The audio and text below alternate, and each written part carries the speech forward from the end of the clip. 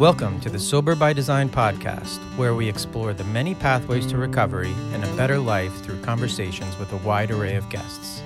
Whether you're sober curious, in recovery, or simply looking to improve your mental health and well-being, this podcast will have something for you. Each week, we sit down with inspiring guests from all walks of life who share their personal stories of struggle and triumph, offering valuable insights and practical advice on how to design a life worth living. From addiction and mental health to spirituality and creativity, we cover a wide range of topics that are relevant to anyone seeking to live a more fulfilling and authentic life. So join us on this journey of discovery, growth, and transformation, and start designing a new life. Okay, everybody, welcome to the Sober by Design podcast. It's been a couple weeks since a new pod has dropped. The last one was a really great episode with my friend Pete White. For any of you that have not gone and listened to that episode, I suggest to head back, pull that one up, listen to that, as well as all the other ones that we've dropped up to now. There's a lot of great guests in the catalog, a lot of great sobriety advice from everybody, and just a lot of, ways to live now that you've found your sobriety, or if you're struggling to find it. It gives you a good glimpse into what life could be like if you can get on the path.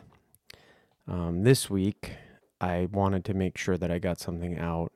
Again, it's been a little bit. I don't have a guest this week, so it's just myself. That's not your gig, just listening to me talk. It is a great time to go back and listen to one of those old ones. But I just felt it was important to get something so that you all know that I'm still here, that this is still going.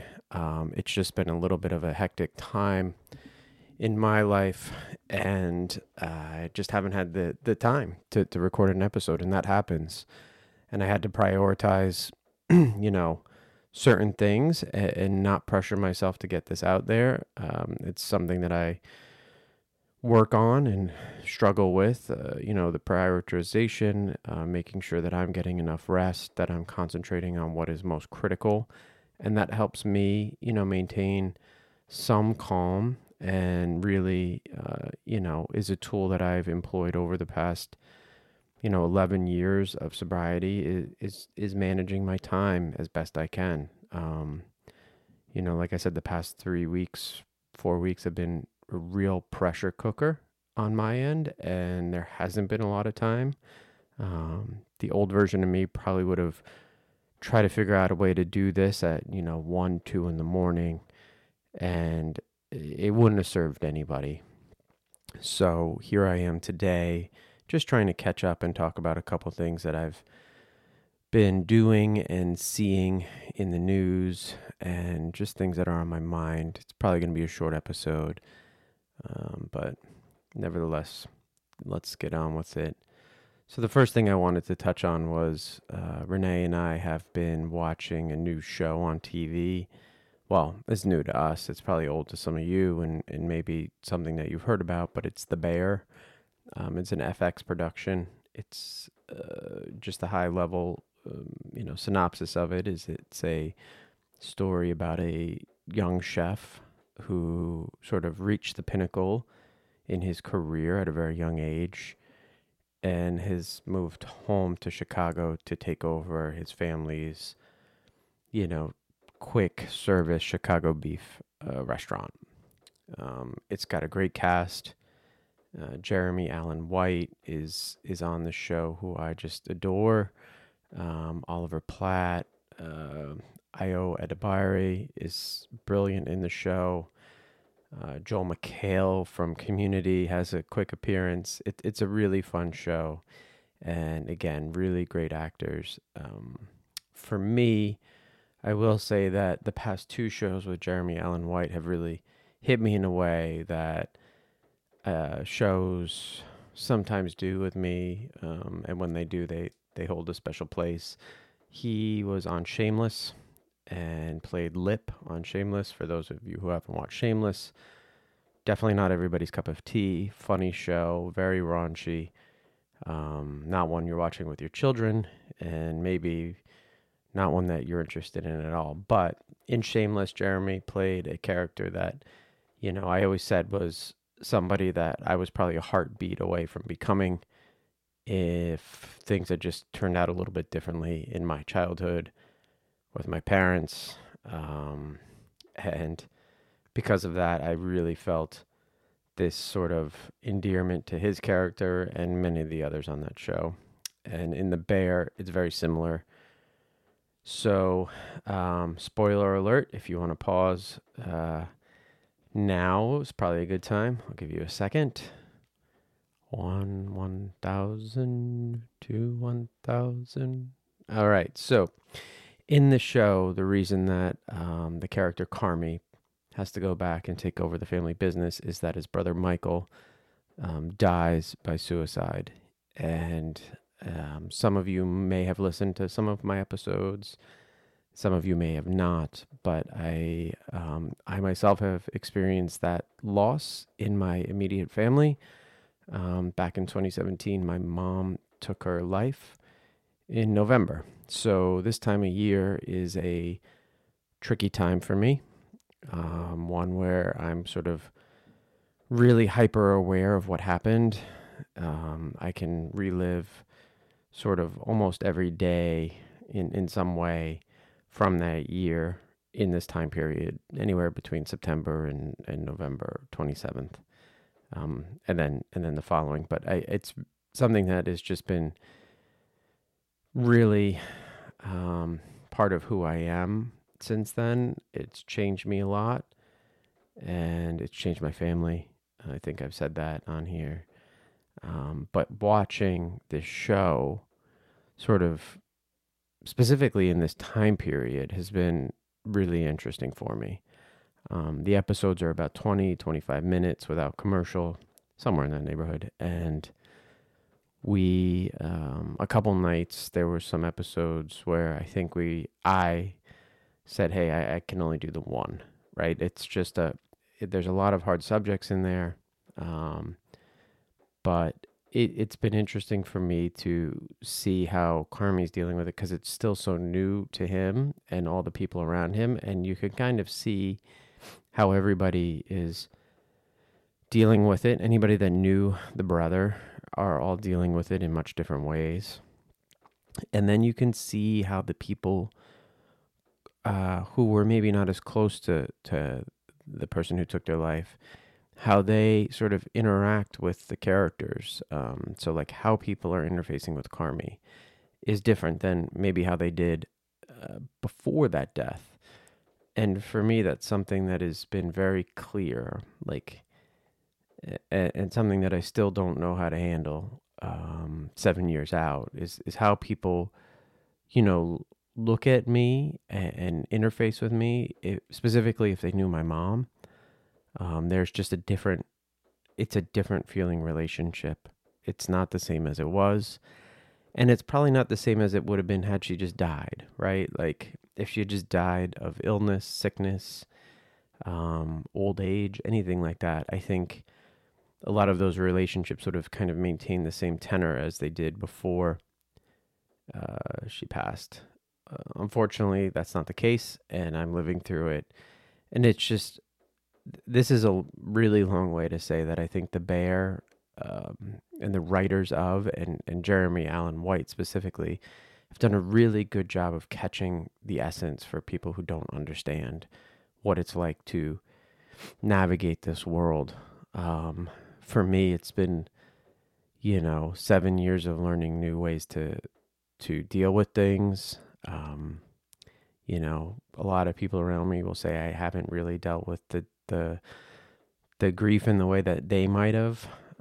But we all do that on our own timeline and in our own way. I am different. I think that there's some things in me that have changed for the better. Some things have definitely, changed for the worse. But this is where I'm at. And, every time I see a story or read a book or anything like this that tackles this subject in just a smart way, I like to highlight it. I wish, there was a post I saw on LinkedIn the other day. Unfortunately, a father had lost his son, and I believe he was 1,000 days out or something like that. And he wrote his 10 lessons for dealing with this type of grief 1,000 days out. And I wish I could remember the post. I wish I had copied it. I could probably go back and find it. But, he had so many things that he said that resonated with me. And they were, many of them related to the interpersonal relationships, how he feels he should be living his life now, really living his life. And it's just I got to imagine that if you know somebody who was, murdered or taken in an accident or any sort of very shocking loss, we all kind of have the same world to navigate.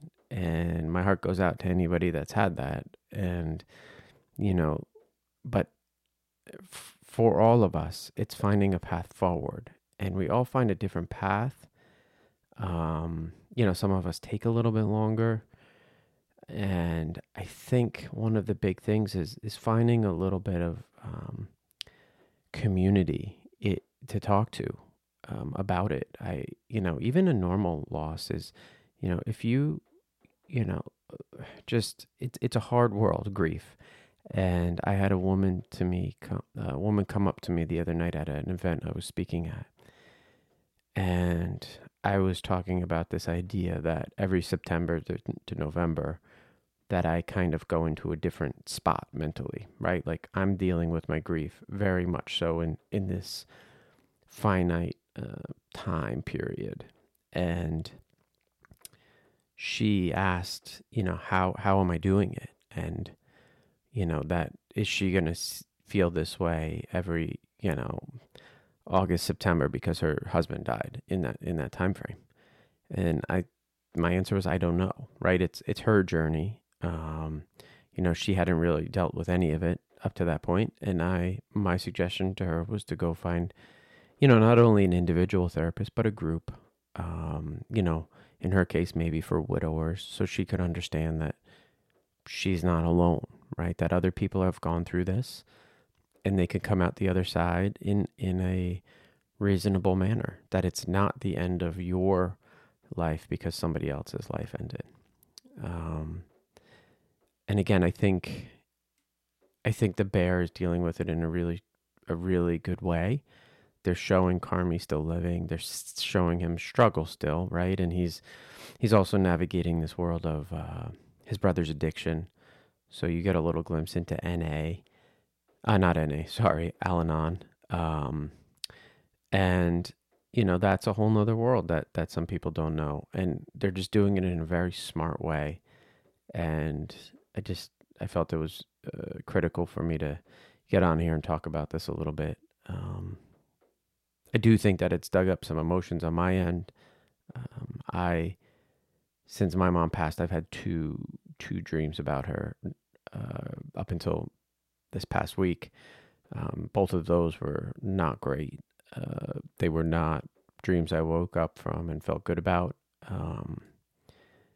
And I hadn't had one with her in there since. And this last week I had a dream about her, and the specifics I don't 100% remember, but I do remember she was there. She was vibrant. We were celebrating the birth of not me, I wasn't celebrating the birth of a new child, but somebody was. And there was just a lot of joy in the dream, and it made me feel, hopeful and good, which was a nice feeling related to her, because a lot of times when I'm looking back, there's still a lot of negative feelings, if I'm being completely honest with you all, which I try to do. And it's something that I gotta start to frame and try to remember the good times and understand that, what happened, and we're here and we're moving forward, and we've established a good life since. So that's my Bear talk, wrapped up a little bit in my mom. I did think about doing a whole episode about my mom and talking a little bit about, our past, and kind of the whole story, but I don't know that I'm ready to do that, and I don't know that I'm the one to tell it alone. Um, I've thought about having my brother on, talking to him a little bit. I've thought about having her best friend on and talking to her a little bit. I just don't know how to deal with it, but I think it's a story that I want to tell. I just want to tell it, factually and, really try to, again, highlight some of the good, highlight some of the challenges, and make sure that it's not just my voice being heard. I think even though I am heard legally now that I signed all that paperwork uh, after she died. So that's that. The other thing is last night, I'm just going to jump through some stories now. Last night we heard that Matthew Perry died. For those of you who don't know Matthew Perry, he is an actor here in America, famous for playing Chandler Bing on the show Friends. One of the better snarky, sarcastic characters of all time. Matt struggled over the years with addiction. I don't know the specific of his story, but I believe his was more narcotic-based pills. He really did sort of have a hard time, but as of recently had found some really good time in sobriety, and he was helping people, and he wrote a book, and I've seen the outpouring online in my sober communities of people who he touched and helped, and his book and his words helped. And, losing a voice like that's a big deal, because he did have such a reach. I think that people in the public eye who come out and share their struggles, but then share their triumphs, can really do a world of help in our our journey to get more people to find the path of recovery. Be it Matt Perry or Dax Shepard or Jason Isbell. There's just some voices that have really resonated, and you can see that they are leading a life worth living without their drug of choice. And to lose somebody like that at 54 is really hard. All we know about the story right now is that he drowned in his hot tub. I believe he came back from playing pickleball. 2 hours later, he was dead. So I have no other information, and this is really just, again, one, the fact that he was doing well and then just passed is just so sad.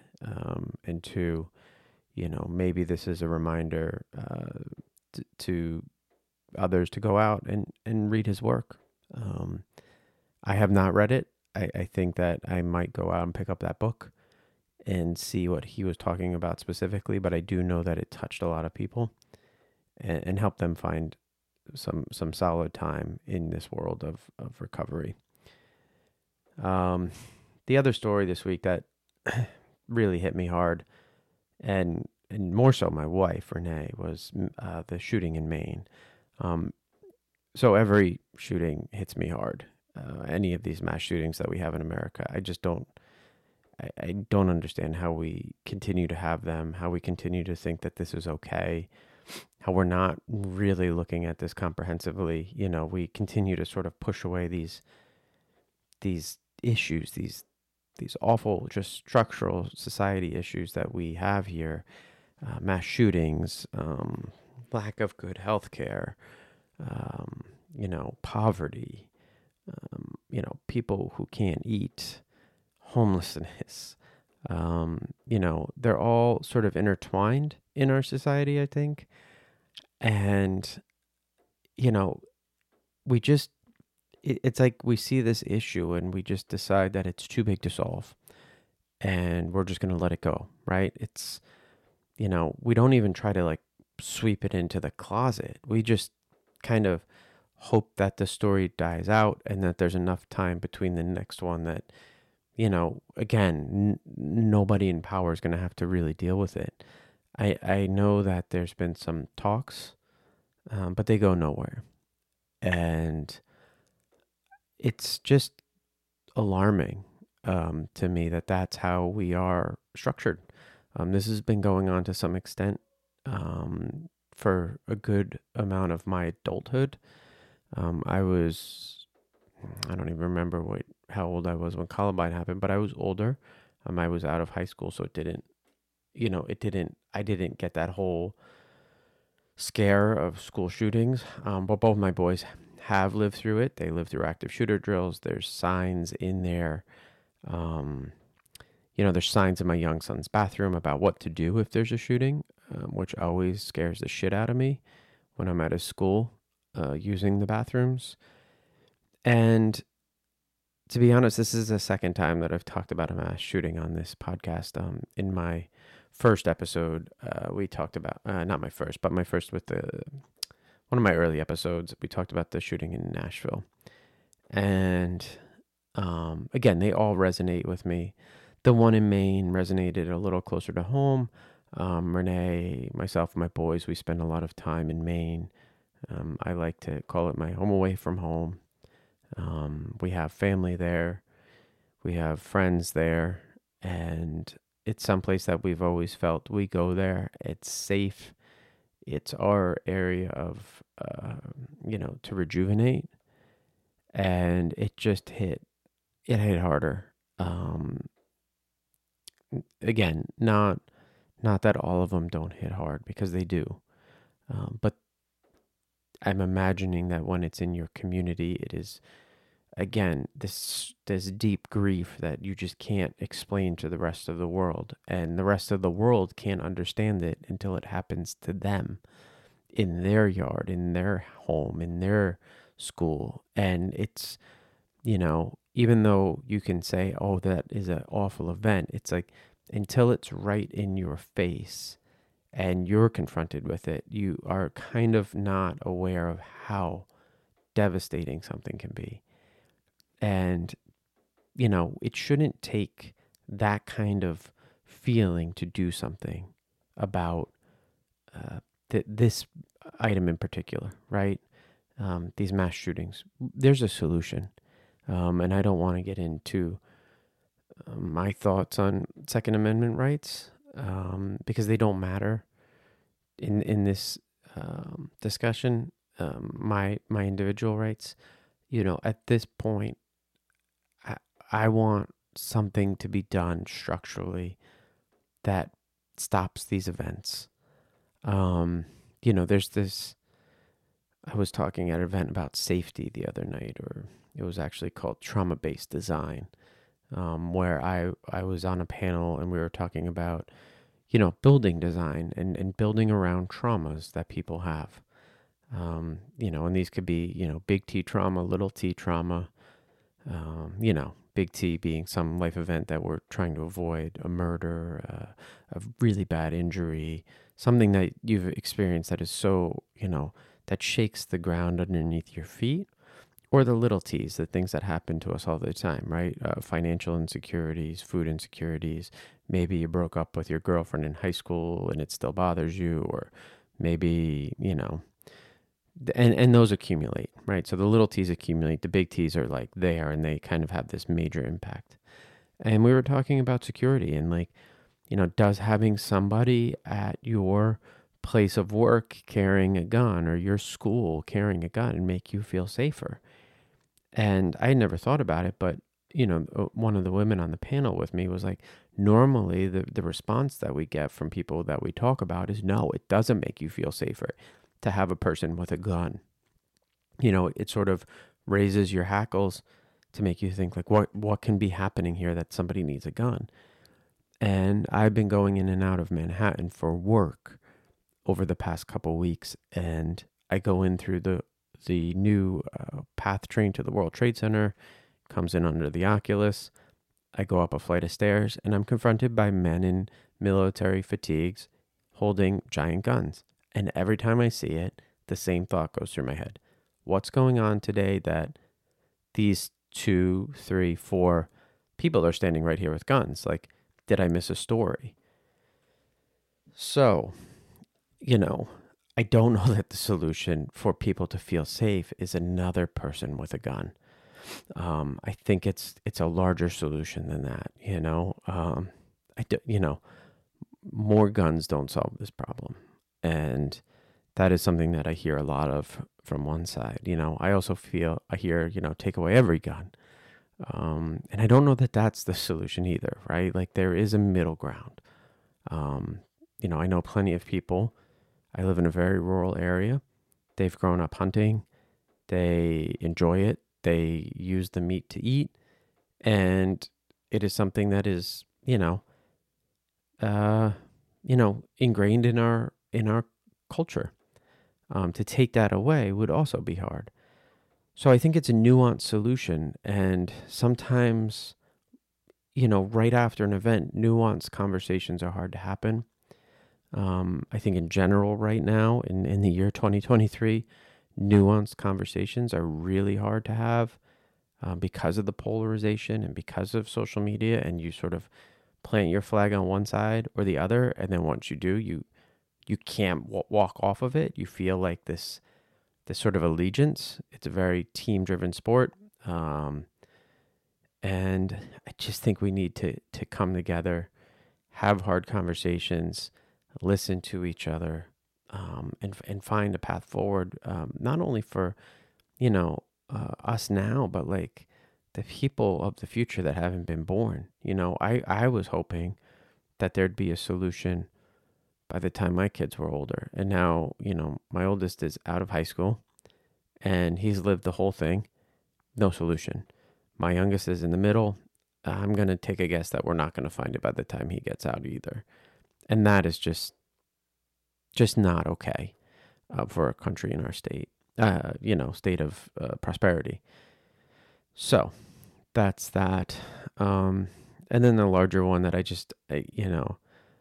again, I don't even know how to have the conversation, but the events in Israel and Gaza, all of them are horrific. The initial event on October 7th in Israel, where Hamas goes in and takes hostages, and tons of devastation through the country of Israel, and just another terrorist organization,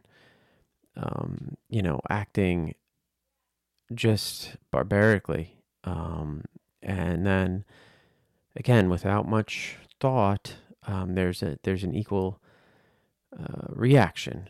I know there's thought, but it's so fast to react, right? Like to Gaza and Palestine, and it's supposed to be targeted at Hamas, but then it ends up being targeted at other people.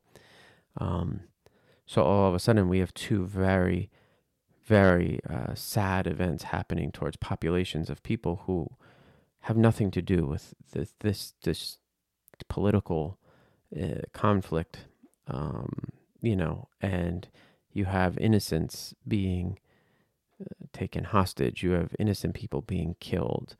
You have innocent people not having access to water. I heard last week that people in Palestine have access to about a liter of water a day right now, which is well under the UN, regulation for what anybody should have for water in a day. Think about what a liter is. It's half of a soda bottle. That's for all of your needs. That's for drinking, showering, bathing. That is not enough. And, Palestine has a very young population. You're dealing with a lot of people. I think it's 50% are under the age of 18. Again, so this is really just affecting a lot of children. It's a bad situation. At the same point, I know Israel's waiting for these hostages to be released. Again, an awful situation. I cannot wrap my head around either side of this conflict. I've been somebody who admittedly hasn't fully understood it. It's very complex. It's a long history. And for me to jump in 2023 and have some monumental take on this would be sort of crazy. I don't think, I'm an expert at this at any means, but, in our new world, our social media world. Most people go out and feel that they have a very good understanding of anything that happens hours after it happened, days after it happened.